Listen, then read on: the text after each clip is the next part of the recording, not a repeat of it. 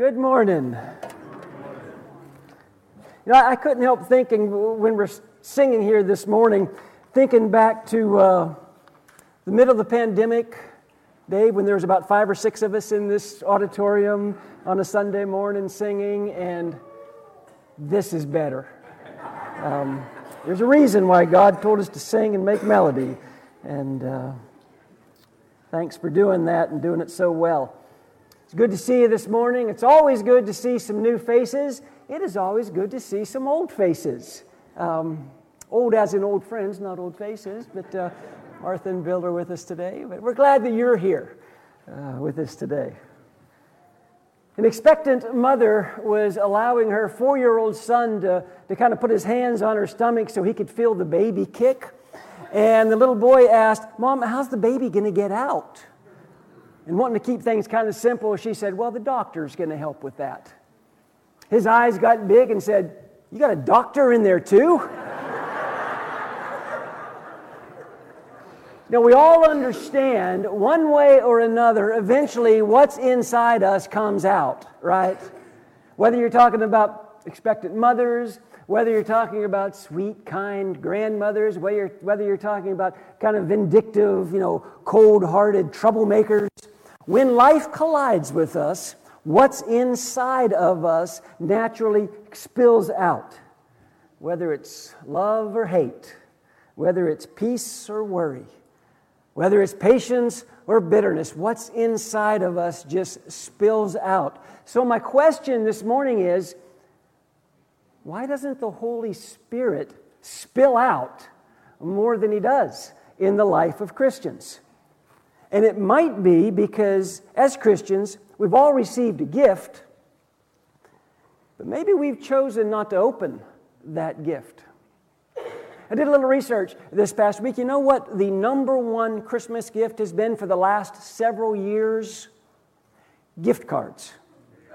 And it's really not close, because everyone loves to give and receive gift cards.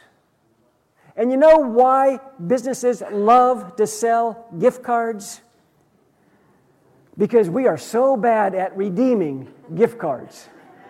How many of you have a gift card right now in your possession at home somewhere that you haven't yet redeemed? Yeah, almost all of us. The average American family has about $300 in unredeemed gift cards. And what's even more amazing than that, in the past 10 years, listen to this. It is estimated that $41 billion worth of gift cards have gone unredeemed in the past 10 years. That is staggering.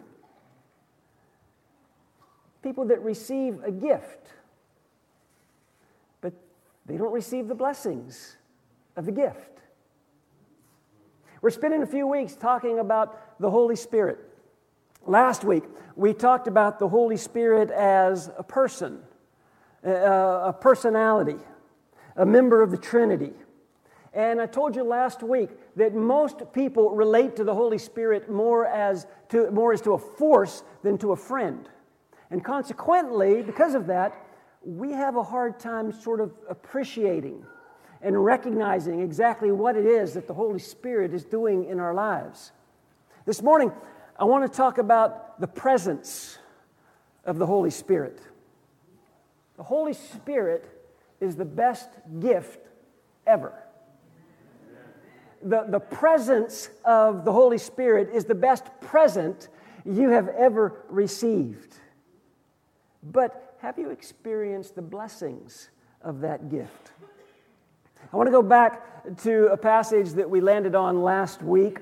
It's Jesus talking to His apostles in the upper room the night before that He's betrayed. He's talking to men who have given up everything to be with Him. They've left everything, and now He's about to leave. In fact, 10 times in 3 chapters, Jesus tells them, "I'm going to leave."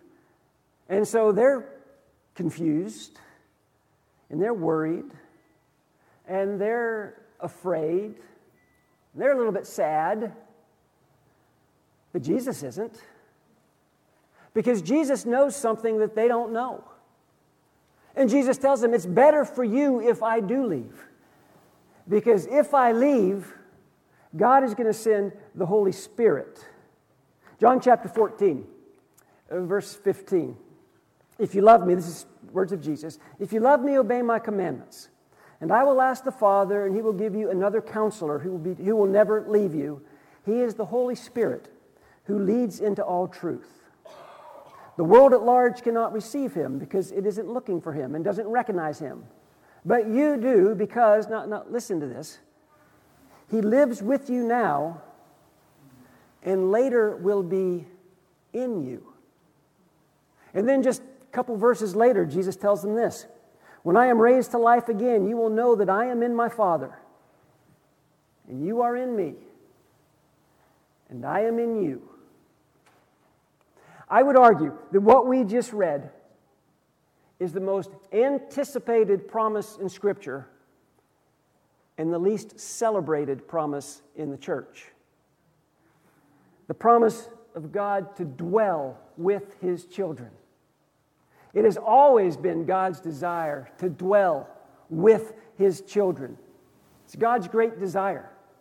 God's great desire is not salvation. That's a means to the end.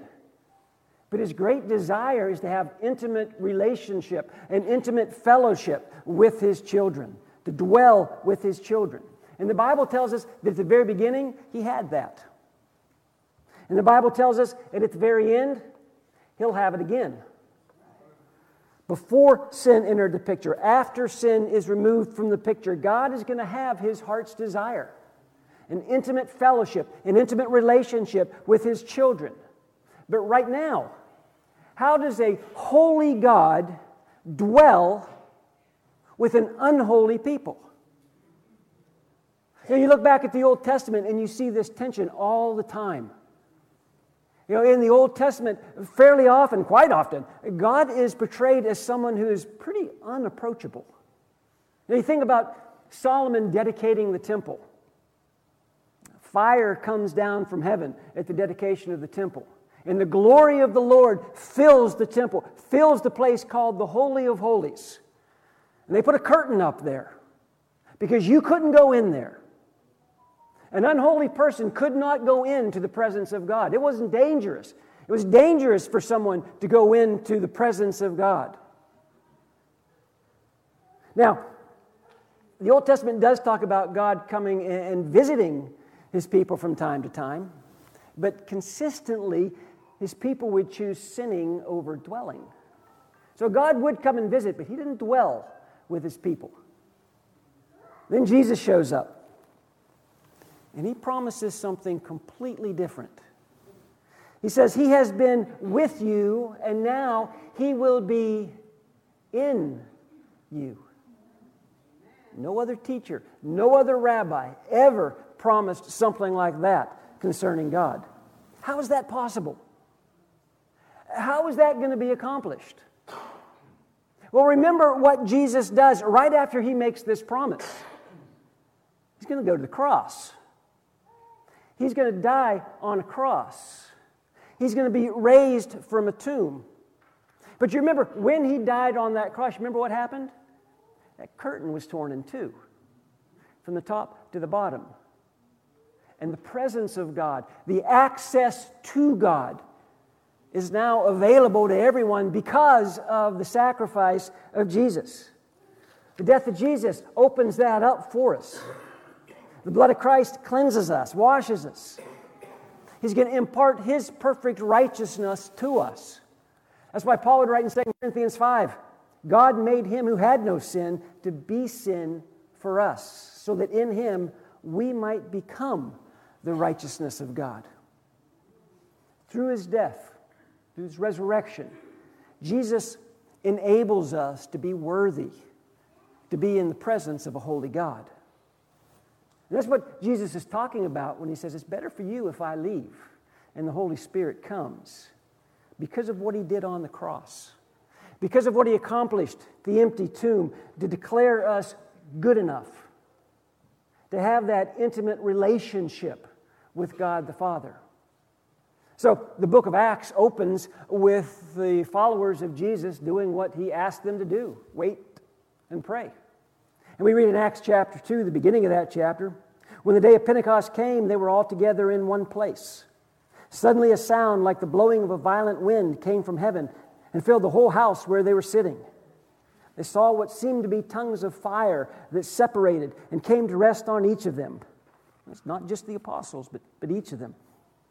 All of them were filled with the Holy Spirit and began to speak in other tongues as the Spirit enabled them. This is really, really big. I mean, this is huge. We don't recognize it as being so big because we're so, I guess, used to the concept. But this is huge. God's Spirit coming upon His people. This is God's desire. You know, we celebrate the birth of Jesus, Emmanuel, God with us. Then we celebrate the resurrection of Jesus. On Easter, God is for us. Maybe we should celebrate Pentecost. God is in us. The most important gift you will ever receive isn't an institution. It's not a book. The most important gift we'll ever receive is the indwelling of the Spirit of God in our lives. That's what Paul's talking about in the book of Titus, when he said He saved us. Not because of righteous things we had done, but because of His mercy. He saved us through the washing of rebirth and renewal by the Holy Spirit, whom He poured out on us generously through Jesus Christ our Savior, so that having been justified by grace, we might become heirs, having the hope of eternal life. And this was actually one of the focuses of the very first gospel sermon. We're washed in the blood. We are born of the Spirit. Acts chapter 2, the sermon that Peter preaches. Peter doesn't say Jesus is going to take us to heaven. What Peter says is Jesus is sending heaven to us. And so he closes his sermon this way.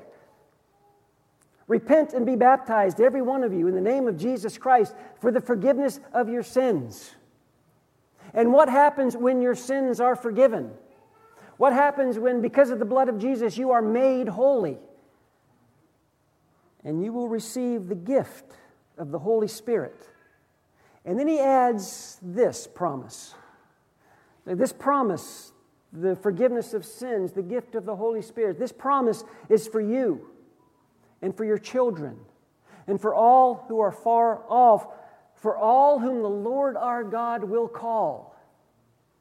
If the Lord your God has called you, that promise is for you. Now, Peter claims that Jesus isn't going to pick and choose some special people for this gift. It's for everybody. If you've repented of your sins, if you've been baptized into Christ for the forgiveness of those sins, you receive the indwelling of God's Spirit. Paul tells us, in fact, if you don't have the Spirit of Christ, you don't even belong to Christ. That's why in the book of Acts, every time you see someone who claims that they belong to Christ, but they don't have the Holy Spirit, that's a showstopper. I mean, that has to be taken care of. That has to be dealt with. Something's wrong. Because it's God's desire to dwell intimately with His children, for the Spirit to be in His people, which backs me up to my original question. Why isn't the Holy Spirit spilling out of us more often? And again, I'm convinced it's because we're not taking advantage of the gift that we've been given. We are not allowing God's Spirit to fill us. And Paul talks about that quite a bit. Ephesians chapter 5, talking to Christians. So be careful how you live, not as fools, but as those who are wise. Make the most of every opportunity for doing good in these evil days. Don't act thoughtlessly, but try to understand what the Lord wants you to do. Don't be drunk with wine, because that will ruin your life. Instead, let the Holy Spirit fill and control you. Paul says, don't live under the influence of alcohol. It'll ruin your life. Live under the influence of the Holy Spirit. Allow the Holy Spirit to fill and to control you. Back in this same book, chapter 1 of Ephesians, Paul tells these same people that they had been sealed with the Holy Spirit, verse 13 of chapter 1. So here Paul is identifying people who have already received the Holy Spirit. He says you have the Holy Spirit, and then in the 5th chapter he says, now you need to be filled with the Holy Spirit. You need to be controlled by the Holy Spirit. Paul is telling us that the indwelling of the Holy Spirit does not guarantee the filling of the Holy Spirit. The indwelling of the Spirit doesn't guarantee the filling of the Holy Spirit. Because life and circumstances and sin and all that kind of stuff gets in the way, and it sort of drains our filling. So in Acts chapter 2, those believers receive the Spirit of God. They start preaching Jesus, and things start getting a little bit hard. Things start getting tough. They get arrested. They get threatened. And you get to Acts chapter 4, and they're praying for more courage. After they prayed, the place where they were meeting was shaken, and they were all filled with the Holy Spirit and spoke the word of God boldly. Again, these are people who had already received the Holy Spirit. Now they are filled with the Holy Spirit. We all have been given a gift.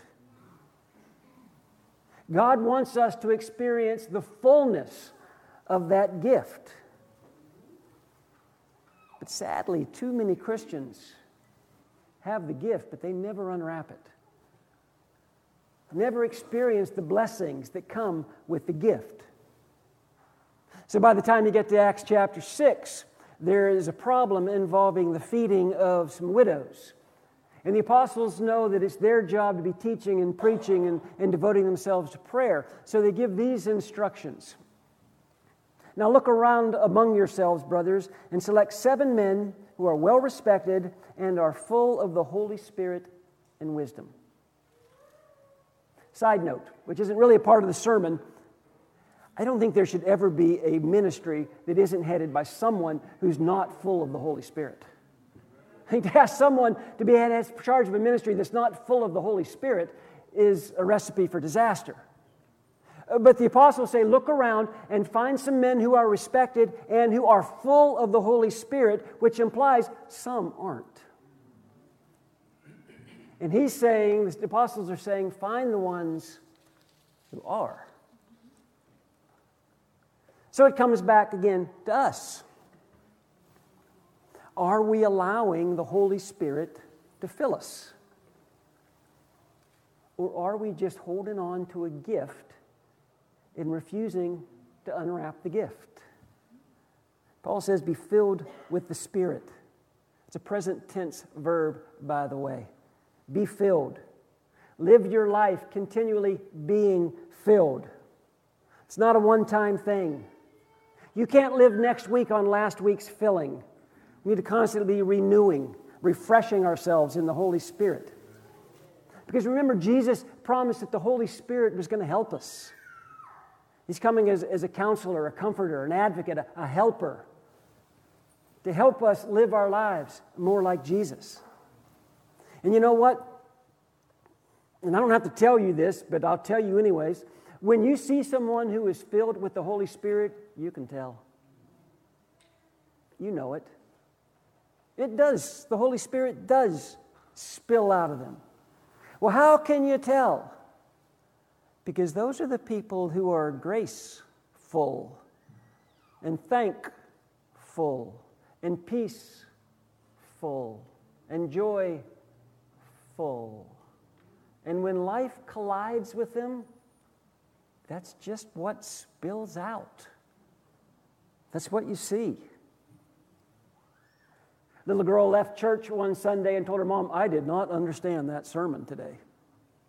Her mom said, well, what was it that was so confusing? She said, well, the preacher said that God is bigger than us. And the mother said, yeah, that's right. And then the preacher said that God lives within us. She said, yeah, that's right.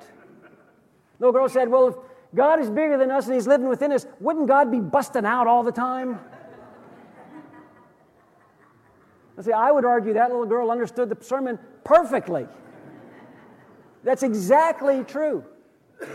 The Holy Spirit should be busting out of us all the time. Here's the amazing reality. This is like a blow-your-mind moment. And again, we don't appreciate it, but it is. God chose to put His Spirit in you. That is amazing. God chose to put the Holy Spirit in you. And what's almost as amazing, He allows us to decide if we're going to be filled with that Spirit. He gives us that dignity of choice. If we're going to open that gift, if we're going to experience the fullness of that gift. Because many of us have places in our lives where the Holy Spirit's not welcome. I know this is a little bit challenging subject. We don't talk about the Holy Spirit very often, maybe a little more meat than milk, but I'm convinced it's not an understanding problem as much as it is a surrender problem. It's not that we can't figure it out. We just don't really want to surrender. Because most of us, there are rooms in our lives where the Holy Spirit's locked out. There are places in our lives where we say, you can't go in that room. But of course, He wants the whole house, not just the guest room. That's why Paul would say in Galatians chapter 5, verse 25, if we are living now by the Holy Spirit, let us follow the Holy Spirit's leading in every part of our lives. Listen, you are either going to be full of God or you're going to be full of yourself. And I will tell you the latter is very unfulfilling.